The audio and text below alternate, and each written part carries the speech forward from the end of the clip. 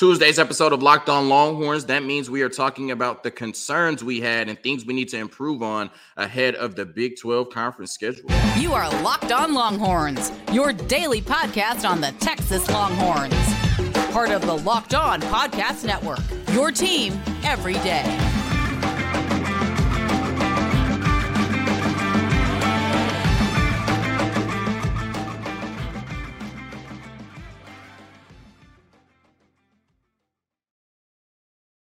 Locked On Longhorns, the show. Jonathan Davis, your host. Today's episode of Locked On Longhorns is brought to you by Game Time. Download the Game Time app, create an account, use code Locked On College for $20 off your first purchase. Now, today's episode of Locked On Longhorns is Tuesday. We talk about the things that were concerning, the things that weren't ideal, that need to be fixed heading into conference play against Baylor on Saturday. In the second segment, I'm ranking the top half of the Big 12, your favorite conference that can't count, the top 7 teams in the conference heading into conference play.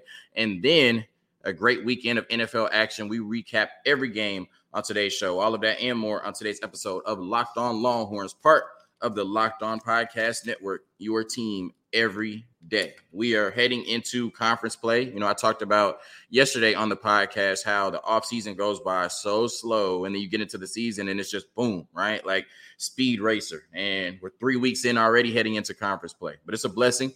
Our favorite football team is ranked number 3 in the AP poll, and they are 3-0, you know, at this point for the first time in over a decade, and, you know, hoping that continues into the meat of their schedule. So talking about what I didn't like and what I think we can improve on heading into conference play.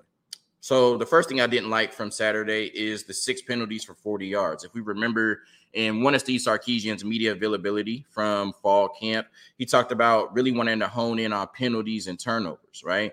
And we talk about how, you know, Texas is, you know, one of the most talented teams in the country. This might be the most talented team at Texas since the Mack Brown era. And I think that they're probably more talented than every team they line up against this year, right? Even when I look at Alabama now, the way they played against us in USF, I would have to say Texas is probably the more talented team and has more depth and talent within that depth, right? But the great equalizer is penalties and turnovers. If you're more talented than every team you go against, then you should win the majority of your games. But how do other teams stay in the game? Mistakes on your end, penalties and turnovers. And now against Rice and Wyoming, we've had 11 penalties for 80 yards. We've given 11 penalties and 80 free yards to Rice and Wyoming. But we came out against Alabama and we were disciplined, right? So I don't understand, you know, if the team is playing up or down to the competition. If that's what it is, maybe it could be, right? You know, they're human. They're teenagers. It could happen. But they've shown the ability to be disciplined and not commit unnecessary penalties, right? Because they did it against Alabama in the biggest game of the year. So why at home against Rice and Wyoming are we getting sloppy and undisciplined? They had 3 false starts, which is crazy, in one game, 2 by Hayden Connor, 1 by Christian Jones. You had a pass interference by Terrence Brooks. I didn't think it was pass interference. DKR didn't think it was pass interference. I'm sure if you were watching at home, you didn't think it was pass interference, but nonetheless, it was called. That was 15 free yards. We had an illegal substitution and then an offsides for Vernon Broughton. That was with 3 minutes left in the game. It didn't necessarily matter, but it's still a penalty. It still shows up on the stat sheet, and you do that in a closer game. You know what I mean? It could be the reason you lose. So you have to be more disciplined. They've shown the ability to do it against Alabama, so they need to treat every game like it's against the Alabama Crimson Tide, because 40 yards of penalties against Rice and Wyoming is unacceptable, and you do that against a better team, it could be the reason you're going home sad. I want to talk about Quinn Ewers next. And I've done making all of these grandiose statements about Quinn Ewers, right? I've come on here after the Oklahoma game last year and said he was a top 5 quarterback. I've come on here after the Rice game this year and said, how often have we seen special from Quinn Ewers? Then I came on here after the Alabama game and said he validated himself, and he validated that 5-star rank. Right. And then he goes out here and completes 52% of his passes against Wyoming for 131 yards and looks like a completely different quarterback this past Saturday than he did the Saturday previous to that. Right. So I'm just done making all of these grandiose statements about Quinn Ewers because he's so inconsistent that I will be inconsistent with my analysis on this podcast if I continue to do that. And like my brother Mark says, you know, one of my loyal subscribers, I gave up the roller coaster rides a long time ago. Right. I got to give up the roller coaster ride on Quinn Ewers. Right. He has been special for 3 games at the University of Texas. He has been absolutely amazing for 3 games at the University of Texas. The 2 games against Alabama and the 1 game against Oklahoma, he was spectacular. The problem is he's played 13 games at the University of Texas, And after 13 games at the University of Texas, he is still completing less than 60% of his passes, 58.7% completion percentage. And I have to venture that Quinn Ewers is probably closer to the 10 games we've seen outside of Alabama and Oklahoma than the 3 games we saw against Alabama and Oklahoma. And that's okay because he's still a really good quarterback, right? And he is a quarterback that can lead the University of Texas to a Big 12 championship this year and a college football playoff. But as far as me, waiting to see Trevor Lawrence or Bryce Young or Caleb Williams or anything like that from Quinn Ewers, I'm just not sure that's going to happen. And at least it won't happen, we know, on a week-by-week basis. When I look at the 10 incompletions he had against Wyoming, I put 6 of them on him, right? I said 6 of them were either bad throws or bad reads. There was a Jonte Cook drop.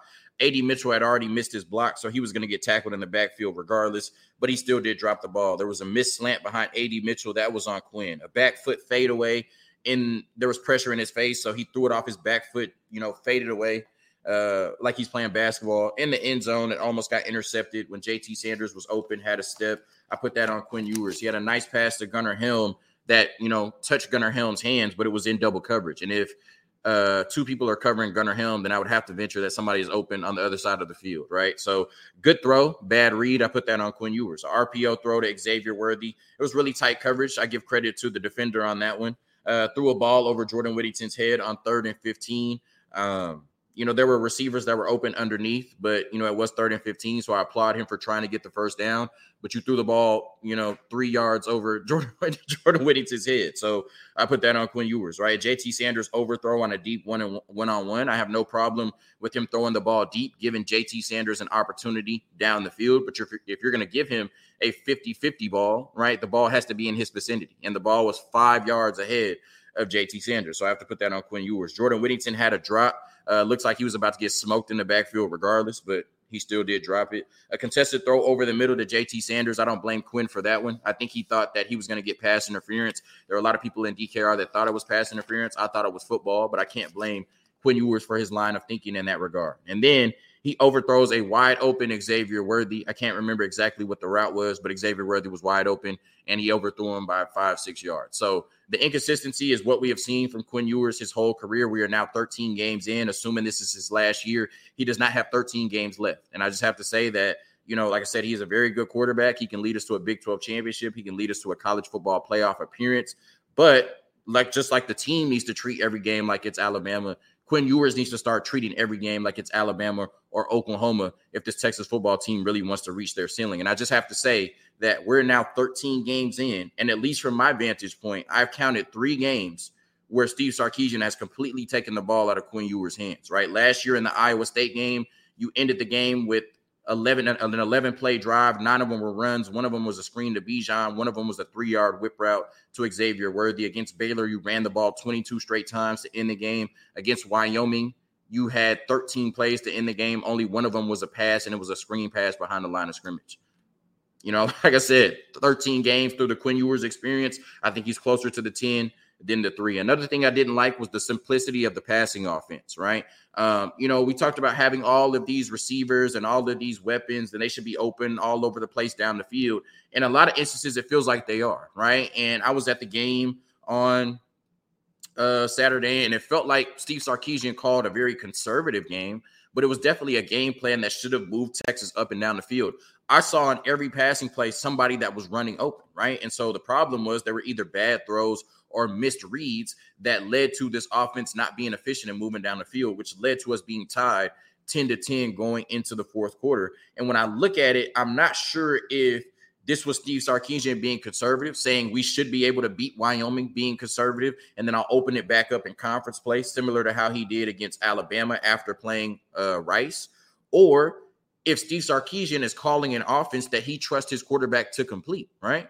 Because if Quinn Ewers is completing 58% of his passes for his career, and in this game, he is completing 52% of his passes, I might want, all of these special and, creative and innovative, route concepts down the field. But if Steve Sarkisian doesn't trust Quinn Ewers to execute it, he's not going to call it. So like I said, we'll just have to wait and see what happens against Baylor. But I'm not sure if the offense we saw on Saturday was conservative because it was against Wyoming, or it was conservative because that's what he trusts Quinn Ewers to execute at this point. When you look at Xavier Worthy, he had 4 catches. 3 of those 4 catches were screens. The other catch was a target that was within 5 yards. We're talking about one of the most explosive and fastest players in the country.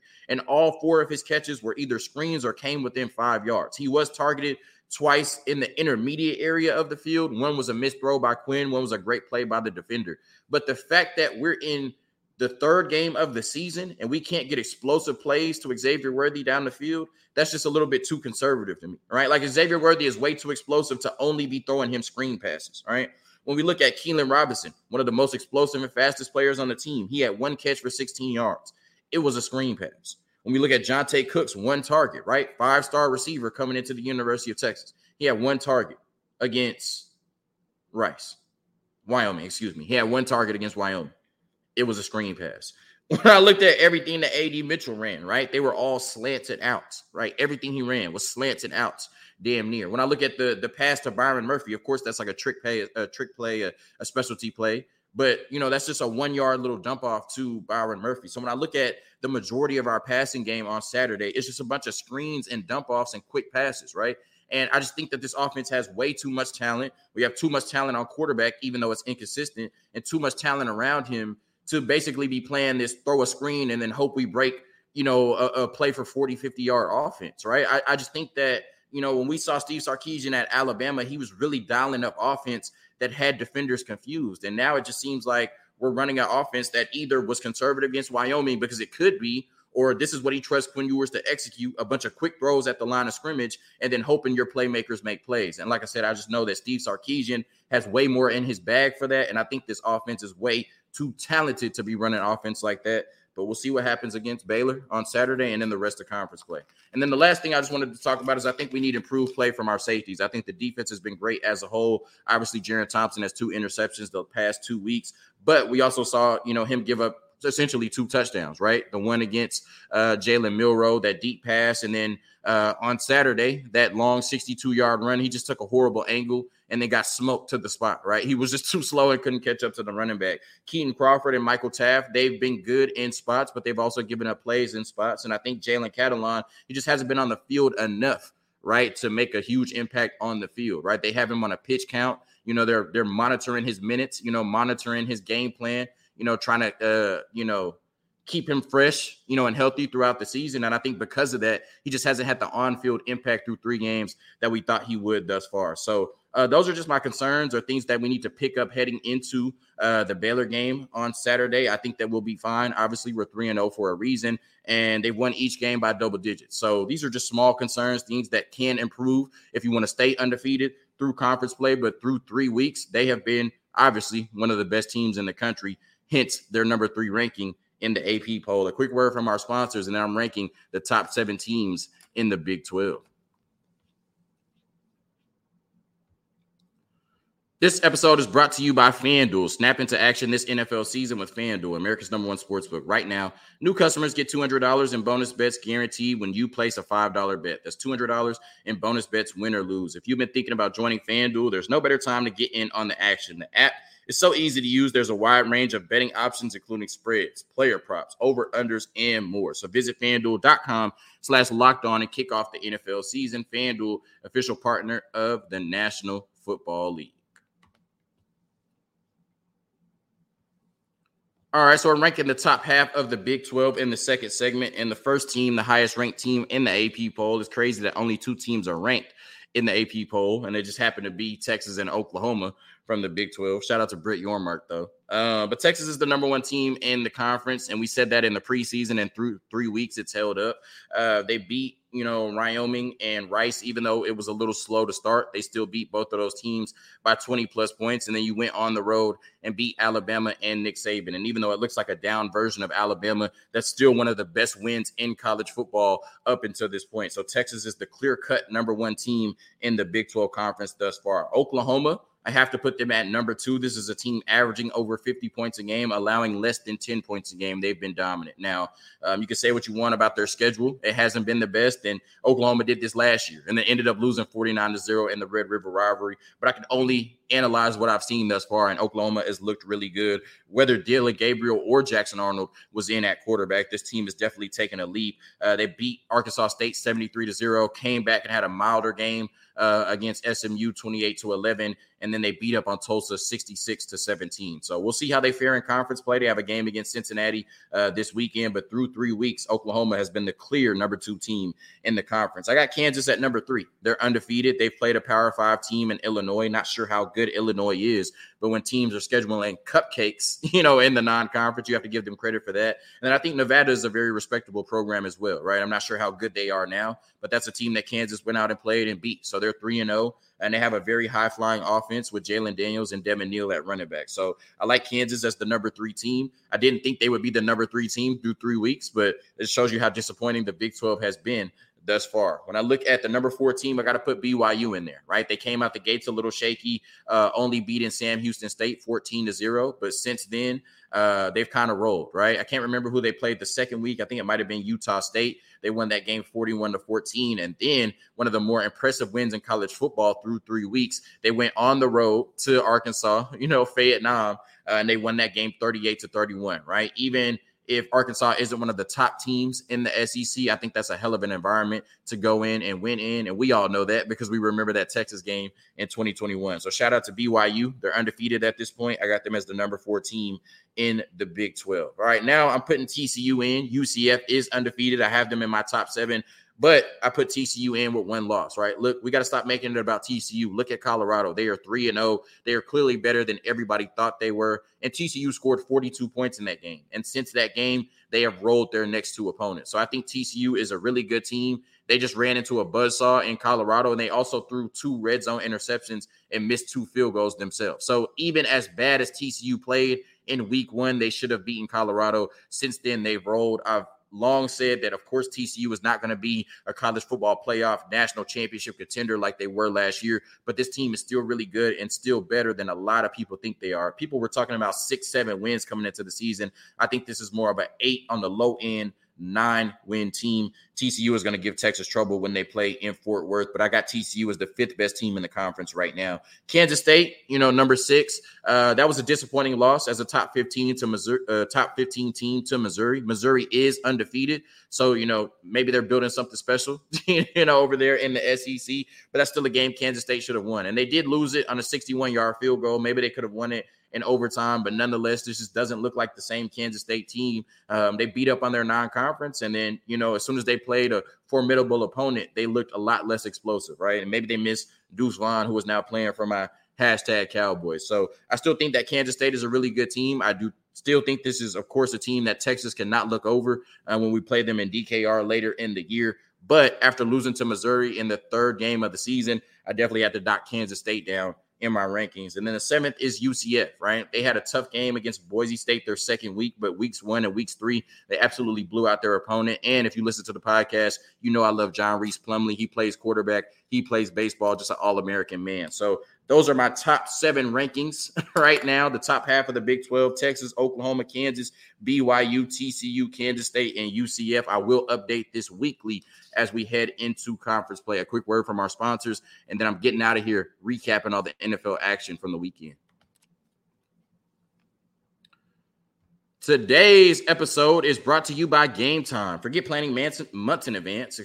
Game Time has deals on tickets right up to the day of the event. Get exclusive flash deals on tickets for football, basketball, baseball, concerts, comedy, theater, and more. And with the Game Time guarantee, you'll always get the best price. If you find tickets in the same section and row for less, Game Time will credit you 110% of the difference. Snag the tickets without the stress with Game Time. Download the Game Time app, create an account, and use code LOCKEDONCollege for $20 off your first purchase. Terms apply. Again, create an account and redeem code LOCKEDONCollege for $20 off. Download Game Time today. Last minute tickets. Lowest price, guaranteed.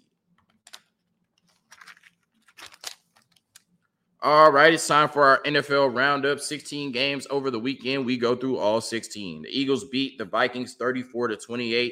On Thursday, this was a game that the Eagles were up on, pretty early, and then the Vikings kind of made a comeback. This is just a Vikings team that doesn't play defense. It can't run the ball, right? And it's funny because of the narrative throughout Kirk Cousins, his whole career, is that he was good but not good enough. But now he's on a Vikings team that relies on him to be special weekly to win games, right? That's how ironic is that. And this is a team that went 11-0 in one-score games last year. You knew some regression was coming. And I think now they are 0-2 in one-score games to start the season. So the regression came fast. Raiders against Bills. The Raiders had the pleasure, I guess, or the luck of playing the dysfunctional Broncos, who can't figure out what they are in week one. And they snuck out a win, but then they played the Bills, who were mad coming off that Jets loss where Josh Allen turned the ball over 4 times for absolutely no reason and lost to Zach Wilson.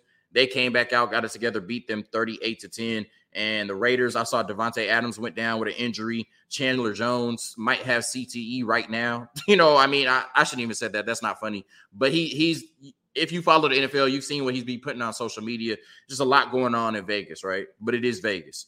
The Ravens beat the Bengals 27-24. The Bengals made a late push, but I'm just not sure what's going on with this offense right now, what's going on with this team. They're just out of sync, starting off 0-2. And Joe Burrow looks like he re-injured his calf, so I'm not sure how healthy he'll be moving forward. And then the Ravens, I really like Lamar Jackson in this new offense. Todd Monken came over from Georgia, and he's really done a good job of giving Lamar Jackson some easy reads and making him comfortable. And then he did a good job at the end of that game of using his legs to really secure a victory. And like I said, the Bengals came on late, but the Ravens are too good to play 30 minutes of good football against to think you're going to come out with a victory. So 2-0 for the Ravens, 0-2 for the Bengals. Looks like that division is going through Baltimore at this moment. Chiefs 17 over the Jaguars 9. We just haven't seen an explosive offense from the Chiefs yet. I think it'll get better. They do have Patrick Mahomes. They do have Travis Kelce. Hopefully some of those other players around them can make plays, but that offense has been pretty docile through 2 weeks. But the defense has been really good through 2 weeks as well, right? They limited the Lions, even though the Lions won, and then they held Trevor Lawrence and the Jaguars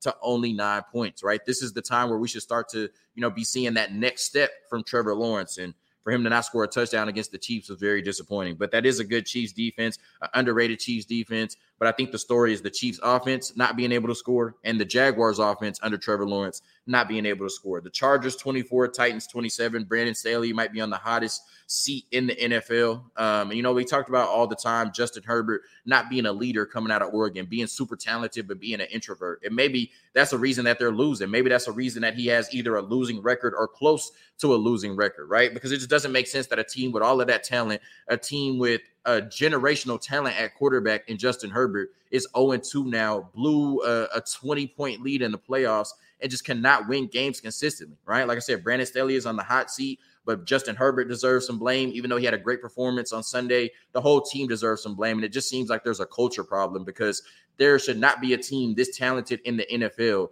that essentially is a 500 football team week in and week out and finds creative ways to lose week in and week out. But shout out the Titans, man. You know what I'm saying? They just like if the Chargers find ways to lose, the Titans damn sure find ways to win, right? It's crazy. They're always in the games, even with Ryan Tannehill at quarterback.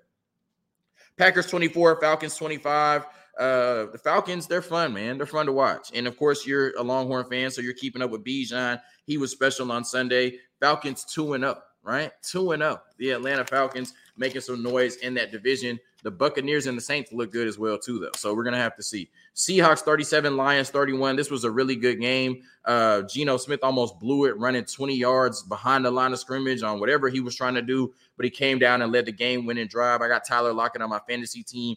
Game-winning touchdown catch, Tyler Lockett. 2 touchdown Tyler Lockett on Sunday. I'm 2-0 in fantasy, and he's one of the biggest reasons why.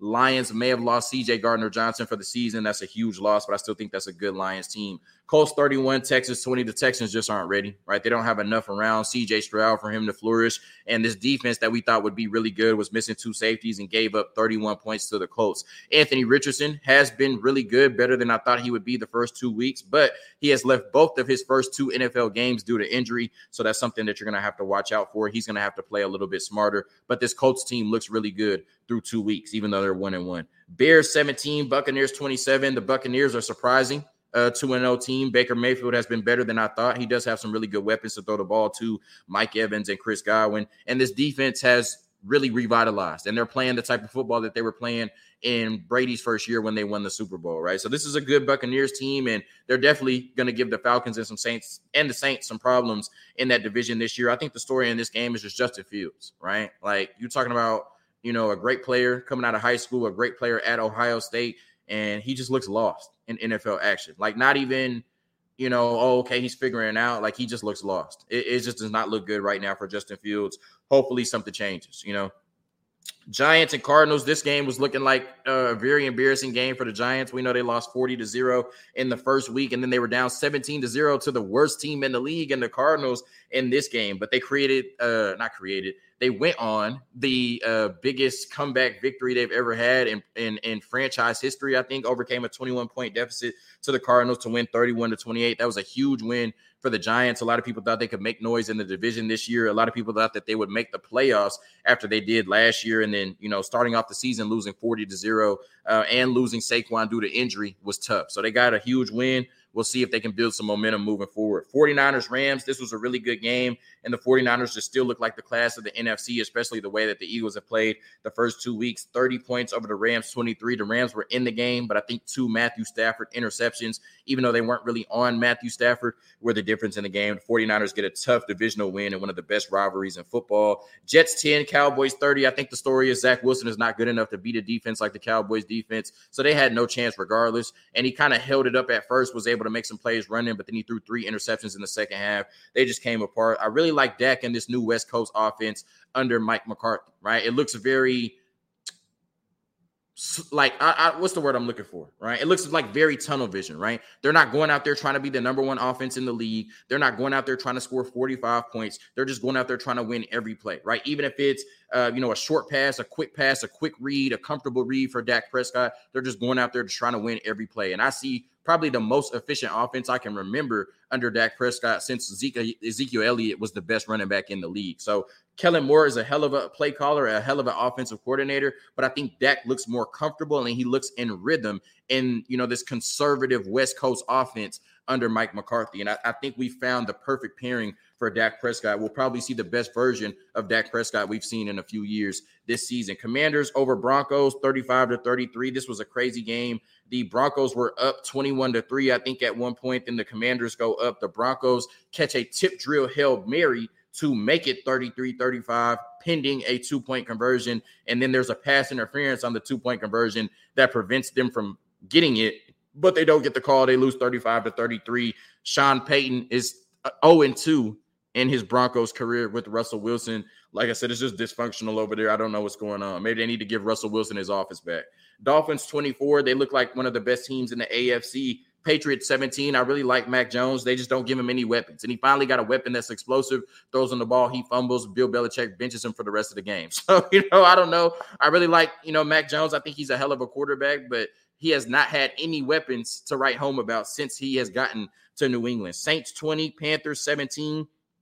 Bryce Young is just not ready yet, and I thought that he came on late in the game, but he has no offensive line and no receivers. They have him targeting Adam Thielen like he's Cooper Kupp. It's ridiculous. So, Bryce Young has to get better, but they also have to put a team around him because there's no way he's going to win games this year targeting Adam Thielen like he's a Hall of Fame receiver. And then Browns 22, Steelers 26. I couldn't even watch the rest of this game. Nick Chubb is on my fantasy team, but just as a football fan, as a human being, seeing Nick Chubb's leg get pushed all the way back like that, it was a horrible scene. So I just want to say, prayers up to Nick Chubb. Obviously, he's out for the season. Hopefully, he can come back and be that same Nick Chubb next year and for the rest of his career. A good win for the Steelers. But like I said, it was just hard for me to watch after seeing that Nick Chubb injury. So that was week 2 in the NFL. My Cowboys play the Cardinals next week. So like my Longhorns, we should end up 3-0. Thank you for tuning in to another episode of Locked On Longhorns, part of the Locked On Podcast Network, your team every day. Hook 'em. Peace. Let's get ready for conference play.